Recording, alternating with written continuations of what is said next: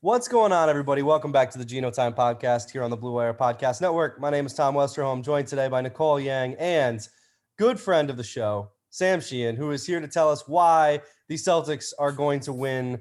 I don't even know if this is mathematically possible anymore. Why the Celtics are going to win 48 games this season. Yeah. But first, Sam, how you doing, man? I'm doing better than I was 2 days ago. I'd say that's the closest I've kind of staked out my corner as like resident Celtics optimist.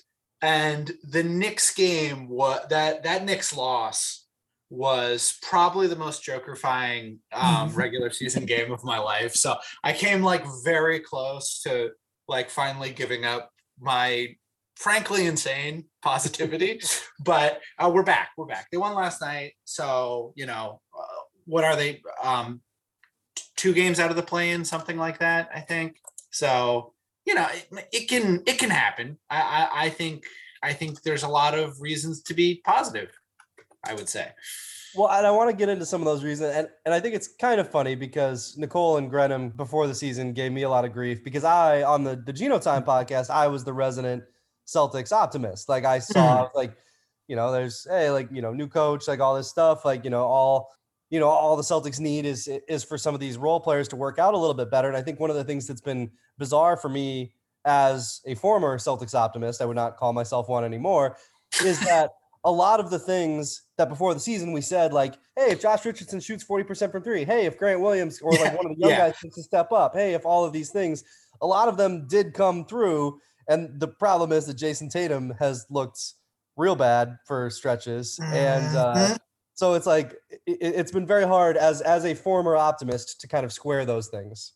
Okay, so let's just like start with like point differential. The Celtics have like quietly been one of the better point differential teams. I'm pretty sure they are still 10. They're actually 11th. Okay, so they're 11th in net rating and point differential still.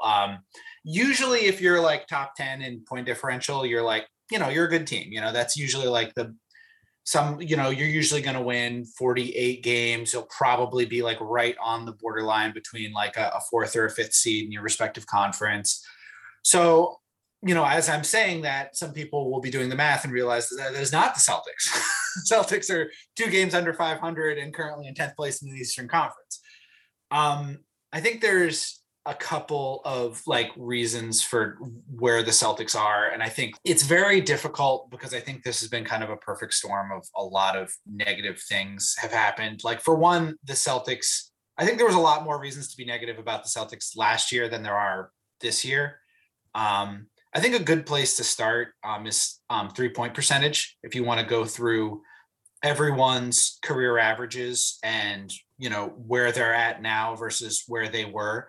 And pretty much everyone who's not Grant Williams or Josh Richardson is a little bit to a lot under their career 3-point percentage. I think Al Horford's down like 7%. Marcus Smart's down like 3%. Jason Tatum down like, again, I think 5 to 7%. Even like Jaylen Brown, who shot relatively well, is still under his career average by, full percent. And then if you even consider that, because I think that career averages aren't usually a very good indicator, you're probably better aggregating like the last 3 seasons. It gets a lot worse for everybody. Like Marcus Smart had turned himself into a pretty average 3-point shooter. And now he's back to having one of the worst seasons he's ever had. And he's had some pretty bad 3-point shooting seasons. So historically, some might say. Yeah, historically. So I think it's really tough. And, Schroeder's probably about at his average. He's never been a good 3-point shooter. And I think that, that's another thing we can get into later. But pretty much everyone in the rotation who's not Grant Williams or Josh Richardson isn't hitting threes. And that's just not like, that's not good. And, I think the first thing you would say is, okay, well, they're taking tough shots, because that would be, the indicator, and not really. I mean, the Celtics in terms of attempts, they're near the bottom of wide open attempts, but as far as open attempts, I think they're 4th in the league, 5th in the league, something like that. So They get a lot of open shots. On those open shots, though, they are, kind of near the bottom. Right. There's a lot of open shots. It's going to sound like making excuses to say like the Celtics are just not, shooting well, especially where we're whatever we are halfway through the season. But really, it is like historically bad for seemingly no reason. And I do think that that's probably going to turn around, especially in the case of Jason Tatum and Al Horford in particular. I can't stress enough how far under he is for 3-point percentage, and shooting is not usually something that ages poorly either. So I don't know. I think that if you want to start with a reason to be optimistic, I think that's as good a place as any to start. Well, let me back up briefly to your point about point differential. I think one of the things that concerns me about that argument is that if you look at the last 4 seasons so Cleaning the Glass has their win differential, where they basically calculate how much a team should win based on their point differential, right? And the Celtics over the last 4 seasons have been at the absolute bottom of the league in that every single year. 27th this year, 27th last year, 24th in 2019-20, and 27th again in 2018-19.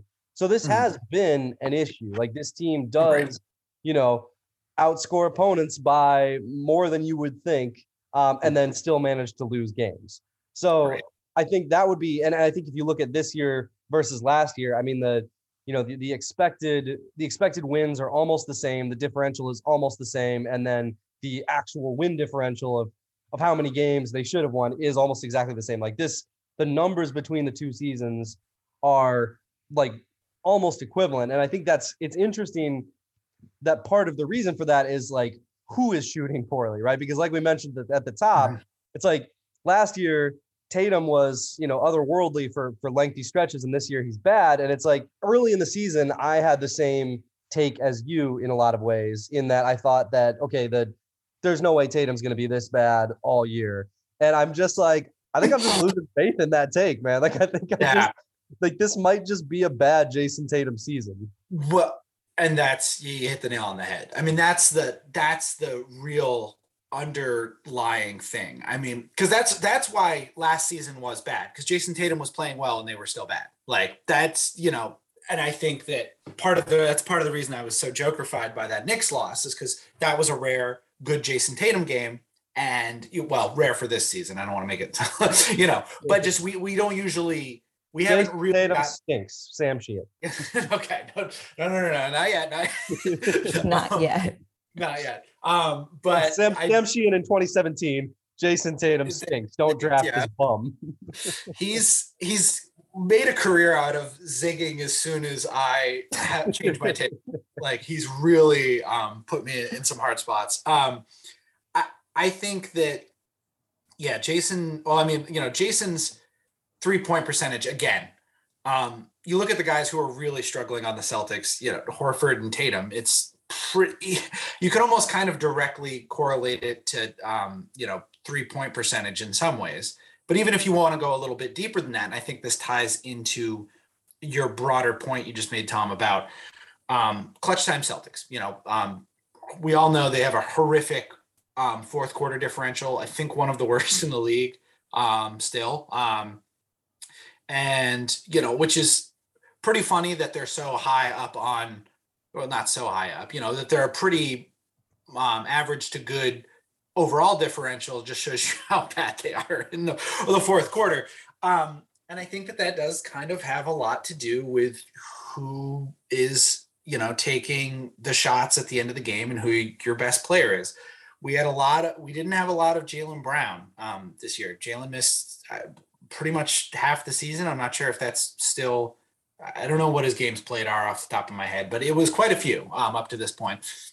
And you've got, Tatum kind of taking a lot of these shots. And the thing is, he's still a guy who takes about 20% of his shots in isolation, and is, in terms of percentile in the league, is still in the bottom half. It's just not a good shot. And I think defenses understand that, like, you can probably get Jason Tatum to shoot over an isolation double team.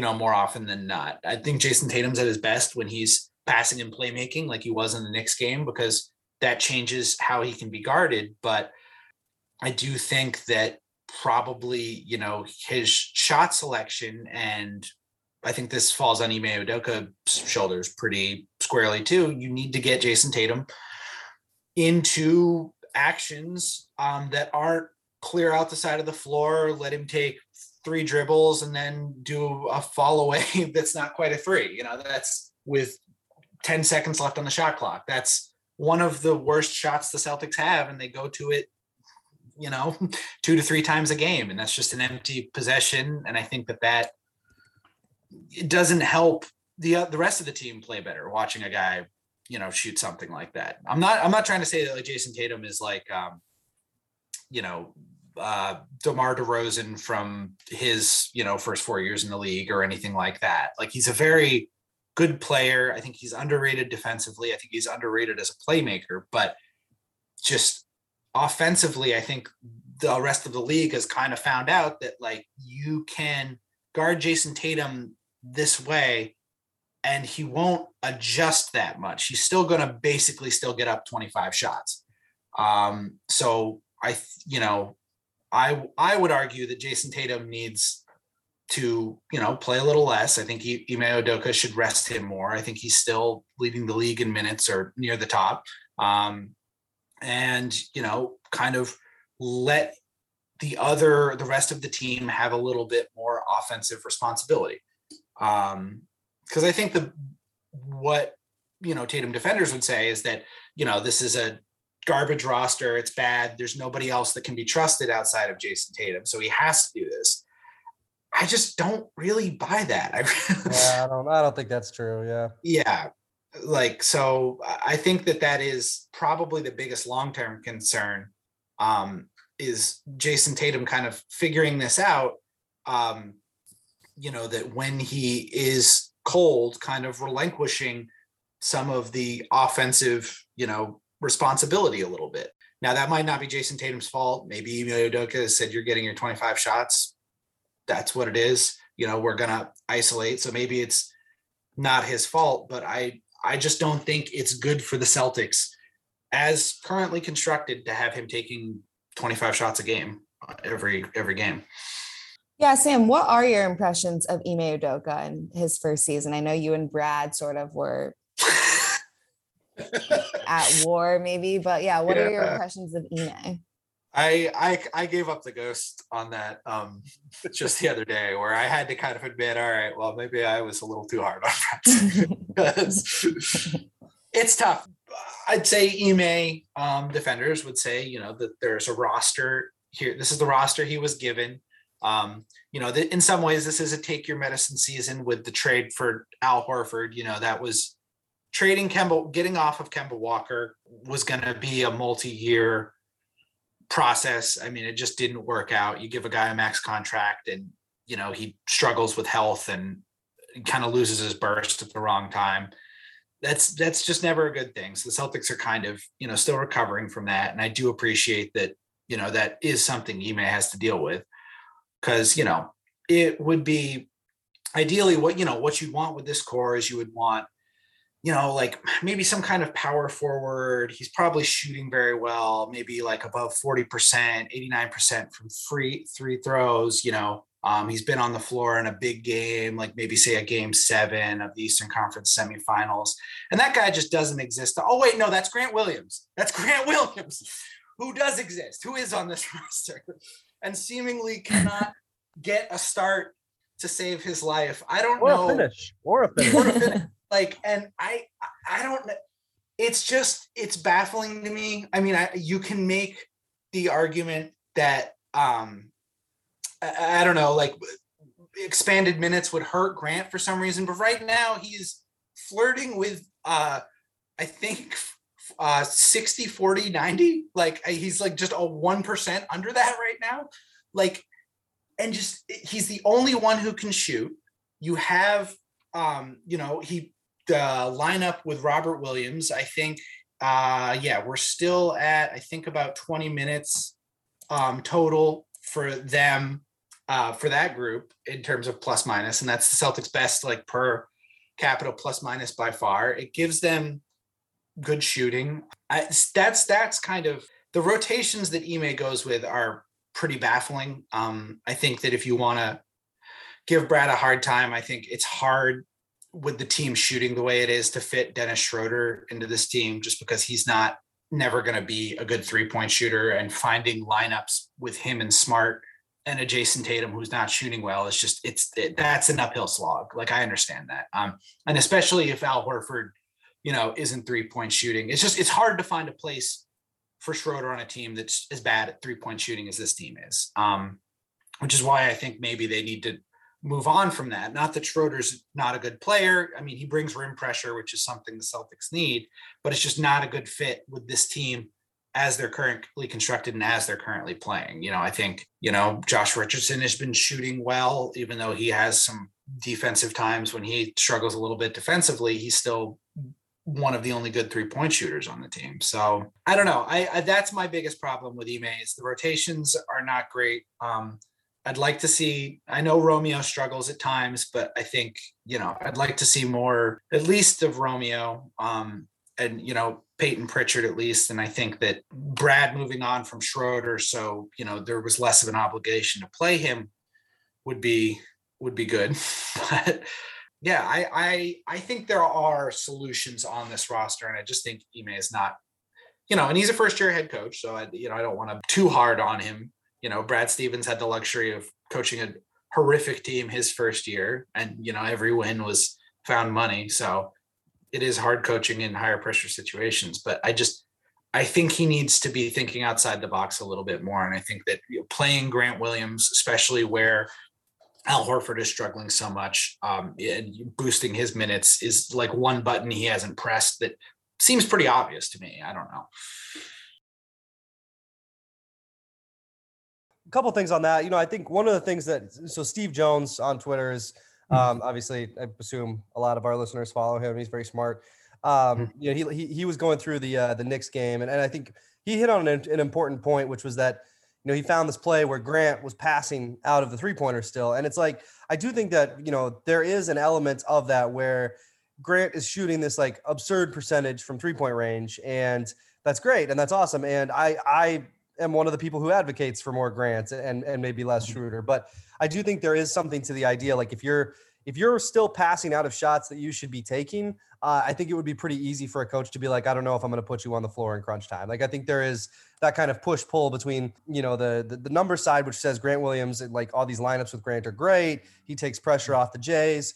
But if he's not taking pressure off the Jays, but because he's passing up the open shots that they create for him, I think there is some concern there. But I do think that that's, I think that there is an element too of, like you were saying, too much Schroeder. They have to find minutes for him somewhere. And sometimes those minutes come at the cost of maybe minutes for Richardson that might be better, better proportioned.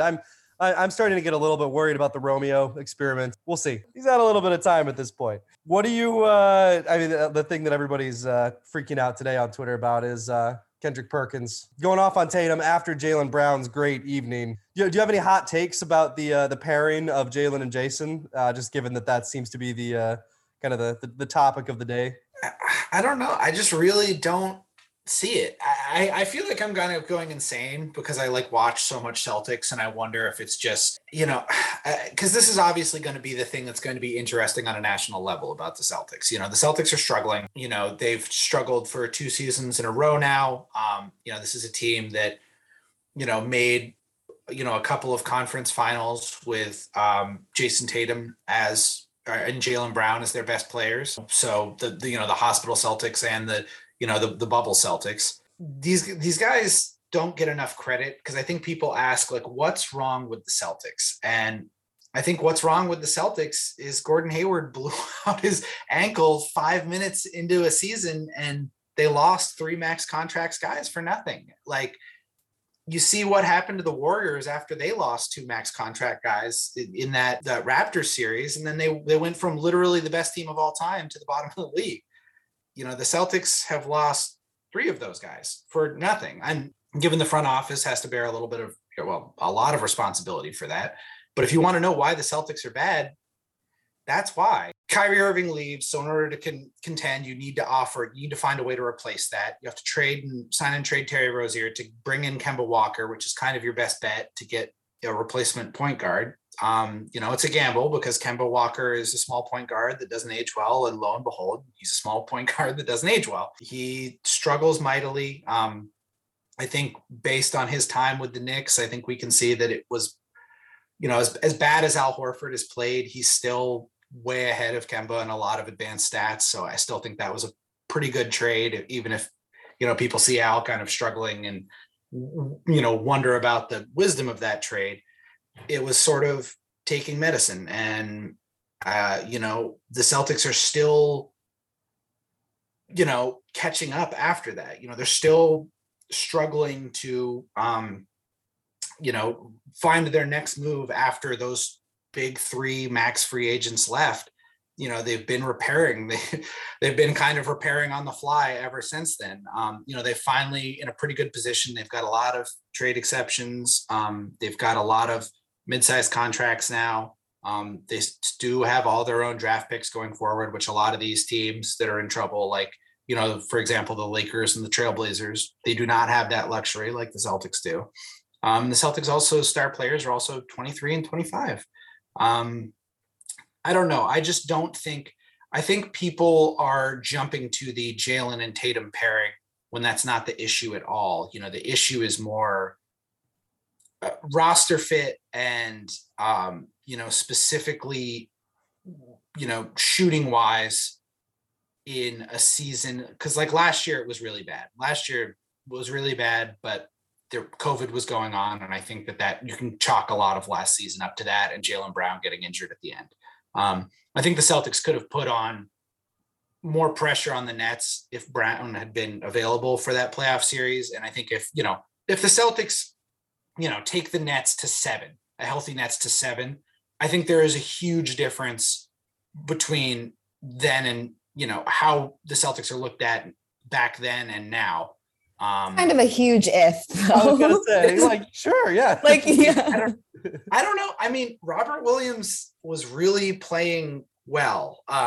I don't know. But they still think healthy Nets, they were a good team, and the Celtics were not a good team. Okay, all right. I don't know. I went to game 1. The Celtics were right in game 1 on the road with Robert Williams. I feel like if Jaylen Brown were available for that game and they could play like let's say Evan Fournier, who was absolutely cooking. Durant was just absolutely cooking him, like free points every time. So I don't know. And some of those games were pretty close. So I don't know, even to 6, I guess, but I guess my counter to that would just be like, isn't it like, so I agree with you that those are all the reasons the Celtics have been bad, but I do wonder if it is kind of a distinction without a difference, right? Because it's like, like Nicole brought this up on the last pod and I thought she's exactly right. Like the Hayward thing, it really sucks for the Celtics because it did ruin the 2018-19 season. It did ruin kind of that potential little, I don't want to call it like a potential dynasty, but you know what I'm trying to say? Like that potential like collection of players that could have been a contender. Yeah, it completely wrecked that. And there was no positive answer to it. You know what I mean? Like it just kind of, Hayward's ankle snapped and so did any positive Celtics timeline there. And I'm wondering, I think there's a million reasons why Jalen and Jason haven't, been perfect together, like over the last 2 seasons. But I do wonder at some point when that sort of distinction without a difference starts to break through. I feel like some fans like to rely on the fact that they did go to the Eastern Conference Finals, but that was so different than now, I think. Like that first 2018-19 season, Tatum was a rookie and Jalen was a second-year player. And yeah, they were the hospital Celtics, but they didn't have like the same pressure as they do now as like the guys. And like in the bubble, obviously, they still had, even though Gordon got hurt again, but they had Gordon and they didn't have 100% Kemba, but they still had like other guys involved. Whereas now, like they're clearly the front of the organization. And I don't know, it just hasn't gone particularly well. And I think there are multiple reasons why. Like, I don't think the only reason is because they can't play together, but I just think using the Eastern Conference Finals appearances is like kind of a crutch because it just, those are totally different teams and like situations. Mm-hmm. Yes, I see your point, and I like agree with it, especially because it was so long ago. And I think also the further we get away from it, the more it seems like the bubble was an aberration on all sides. Like you almost can't really count that Eastern Conference appearance. I think, you know, You could only count it if they beat the Heat though, right? you could, yes. Yeah, exactly. Well, I just, you know, I think that fraudulent. well, exactly. Well, I just think that Celtics team was clearly like worse. I would say like the hospital Celtics, I think went through some real teams. You know, they went through the Sixers. They, you know, did take the yeah, Cavs, definitely. you know, like versus like, you know, playing a Raptors team that is much, you know, you lose to a Heat team that had honestly no business being in the finals, you know, to, you know, which is again, you know, we're seeing the Lakers 2 years removed, and I know Alex Caruso is good and Kyle Kuzma is good, but like the league is way different from when the Lakers won that title. And I think that's the other big thing is the East is so much better. You know, particularly in the middle, you know, you can't just walk to a Wizards or a Cavs win anymore. You know, like in the past, if the Celtics had these, you know, games where they struggled so much from three, they could still, you know, eke out a win against the Wizards or something like that. Or, you know, the Cavs. And there's really only two teams in the East, and the Pistons and Magic, that are freebies, and the Celtics still almost lost the Magic. I mean, that is the difference in the landscape. And I think that is the biggest difference is the league is just better now, you know, versus when the Celtics, you know, we're doing this too. You know, the East was in a very bad generally. So we say those teams are better, but what is Terry Rozier and like Marcus Morris? Like, are they the sauce? You know, like, is that? I would argue yes. I think Terry Rozier is the sauce. Okay. So I'm just a big Terry Rozier guy. I think he's awesome. Yeah. Well, and I think, but that kind of brings me to our next point is because you look at the, you know, the stats and how they play, and it's like, no.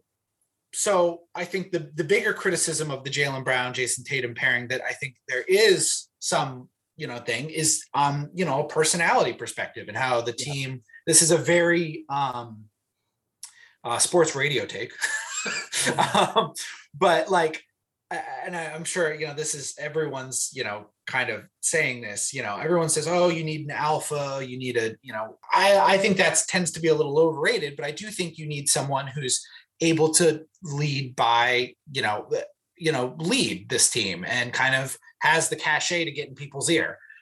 Smart will do that, but when he's shooting 29%, I think guys are kind of like, I don't want to hear it from you, man. Like, I think to your point, like, I think to keep it sports radio, I think it really helps when it's one of your best players who is that guy. Right. When it's not just like, you know, your third, or even like Schroeder sometimes, because, you know, like guys who dominate the ball, like, I think you're right. I think it helps quite a bit when your best player is one of those guys.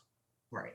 And that's why I think trading Jaylen would be a mistake, because I don't think Jason Tatum's ever going to be that guy. That's just not, he's a killer. You know what I'm saying? He's like Jason Tatum will still win you a game 7 on a last second shot. You know what I'm saying? I'm not trying to say that he's not an alpha or something like that, but he's just doesn't seem like a guy who's terribly interested in vocal leadership, which is something that you need, you know, and if he's one of your best players, it's going to fall to your next best player. And I think Jaylen Brown could be that guy.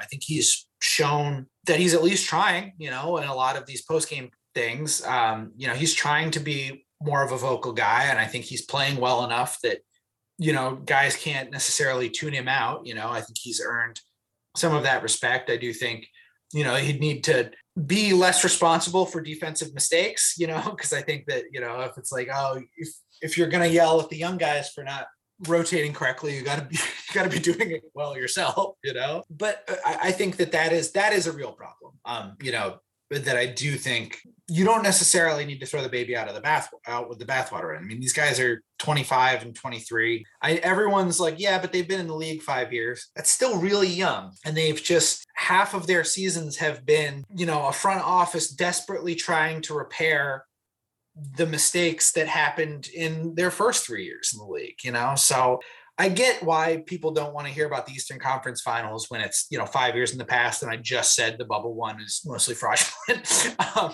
But at the same time, like I think people really don't understand how the Celtics were in such a good position that it really masked the trauma of losing 3 max free agents. Like I can't stress enough how much that just destroys your franchise. And I think that, they're still dealing with the consequences of that. And I don't think that people necessarily understand that. I mean, I don't know what the Celtics could have done that terribly different. I mean, maybe, not giving Enes Kanter a player option so you don't have to give up on Desmond Bane. Like that's one I can think of off the top of my head. But even then, certainly the easiest one. Yeah. Right. But even then, what's to say that Desmond Bane is not getting the Aaron Nesmith treatment right now? Right.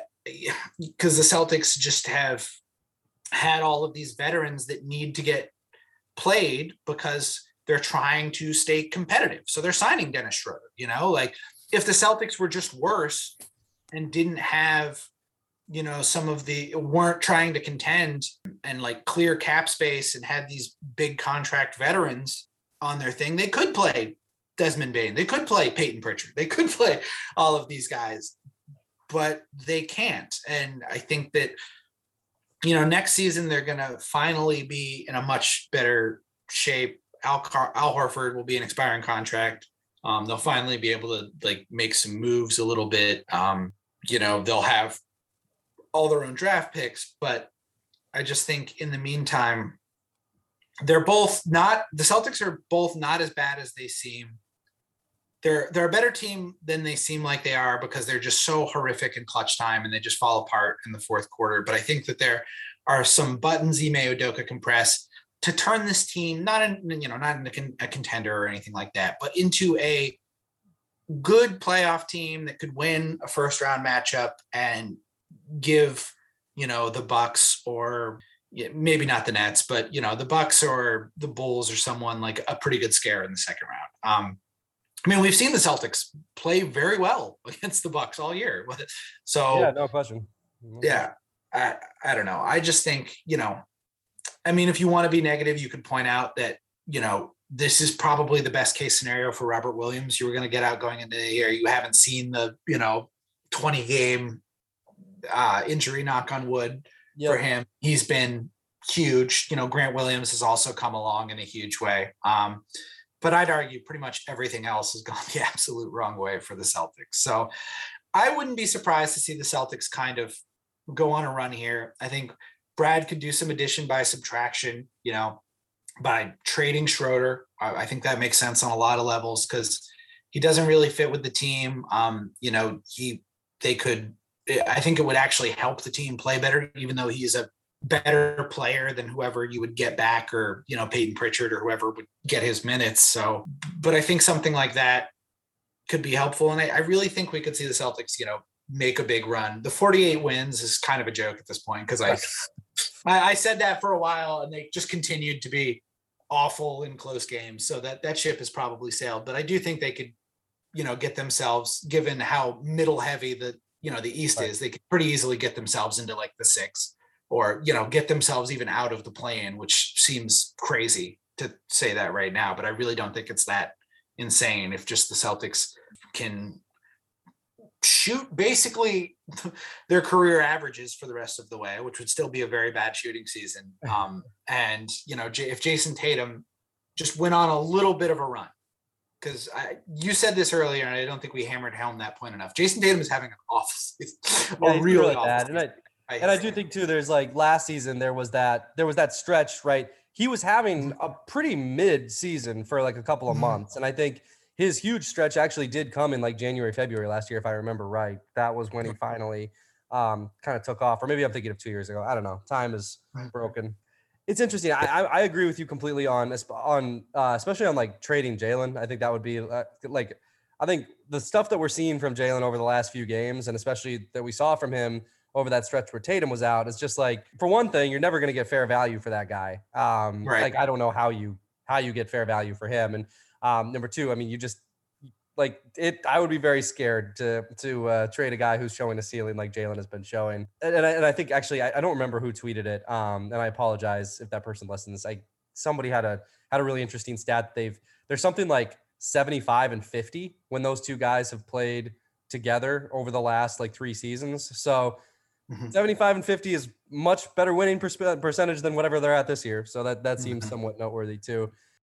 We always want to give a shout out to our friends over at the Shades On Beer Company. They're the makers of the Genotime Stout, but plenty of other delicious products like Juice Fountain 3, Buffalo Check, but we here at Genotime are biased toward the Genotime Stout. If you're a Celtics fan in Rhode Island, be sure to check out Shades On's Beer Garden and Tasting Room. They're down in West Kingston, Rhode Island.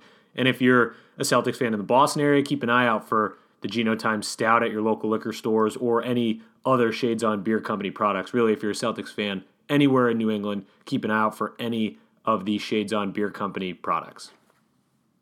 I saw this quote on Twitter, and I can't believe I'm about to reference Freddie DeBoer on a podcast, but he was talking about something else, but I think it relates to the Celtics. But he said, like, what drives me wild is that, topics are being discussed in this witless, condescending tone. They get sucked into the mauve culture war, which, like, for him, I was like, okay, we're starting to get off track here. Yeah.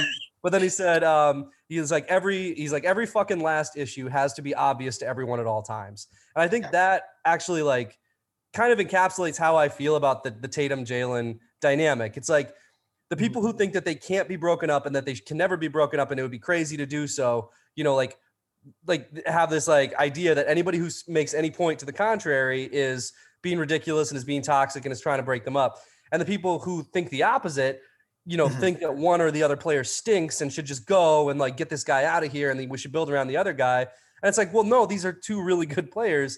It's this really complicated issue, and it's not an issue that is, I think, obvious to everyone at all times. It is this sort of, really, really complicated thing that I think deserves, I guess, a more nuanced look than just these guys are awesome and there's no way you could ever break them up. But on the other end, too, these guys are too good to, you get what I'm saying. No, I think it's a good point. And I think, if you wanted to point to something. Good point made by Freddie DeBoer. Yes.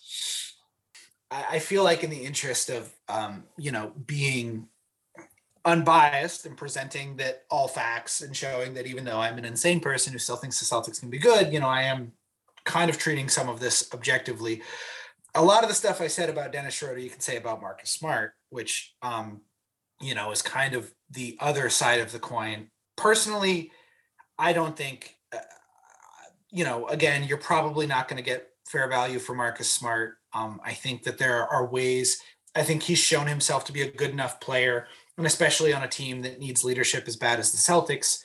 I do think that, moving on from him, I think it's just easier to, build the team with him as a semi-core guy where you're, bringing in another guy who complements Marcus versus moving Marcus to get somebody, who like, is doing the complimenting. I think Marcus has proven himself to be a talented enough guy and an important enough player that he's someone you build around versus,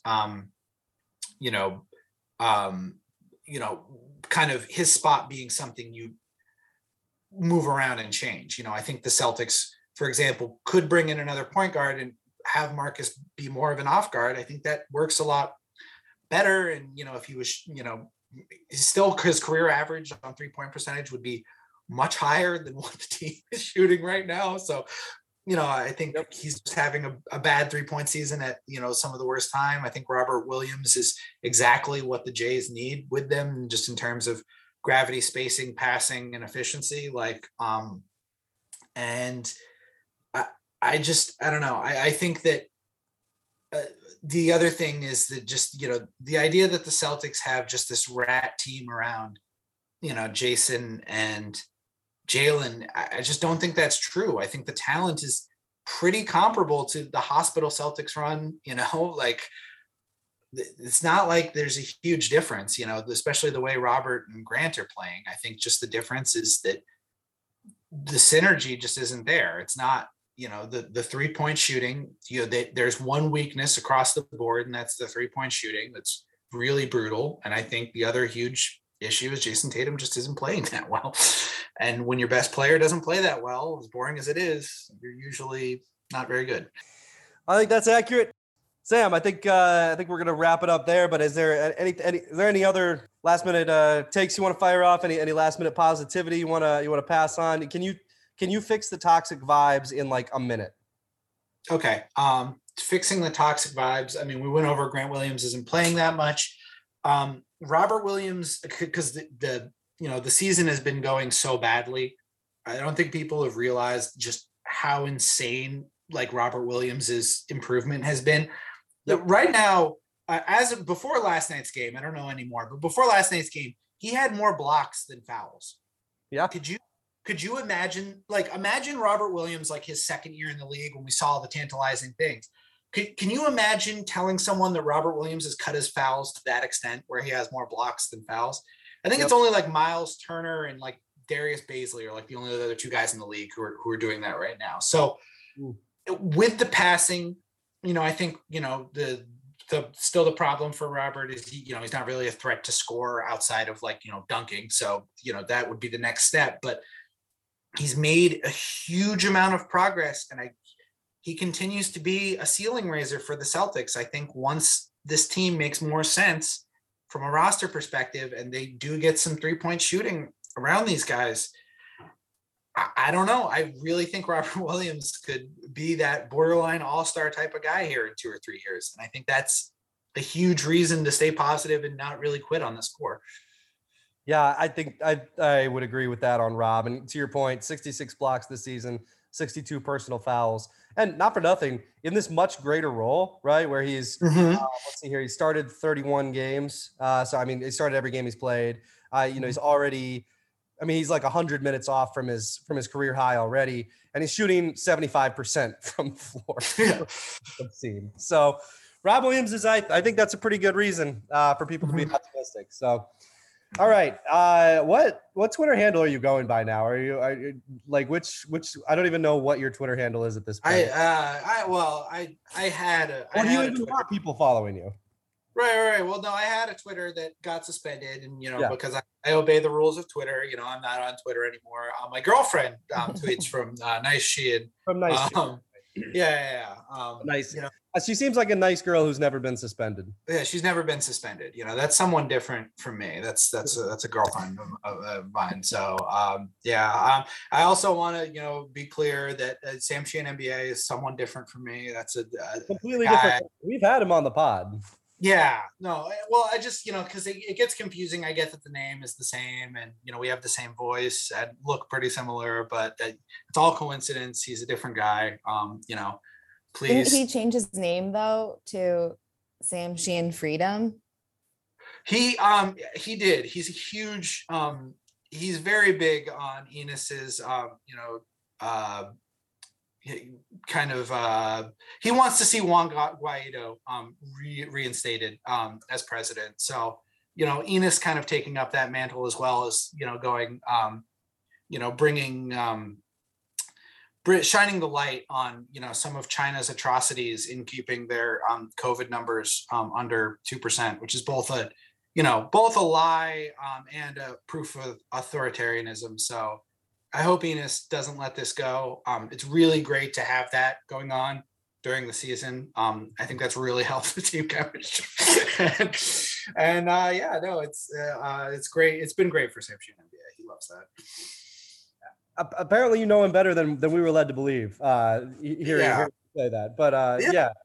Well, again, this is you get to know your enemy, right. Yeah.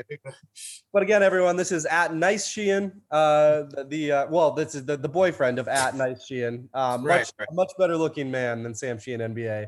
Right. And as always, man, we appreciate you coming on. We appreciate everybody for listening. Appreciate anybody who's left us a rating or a review. And we will talk to you all again later this week.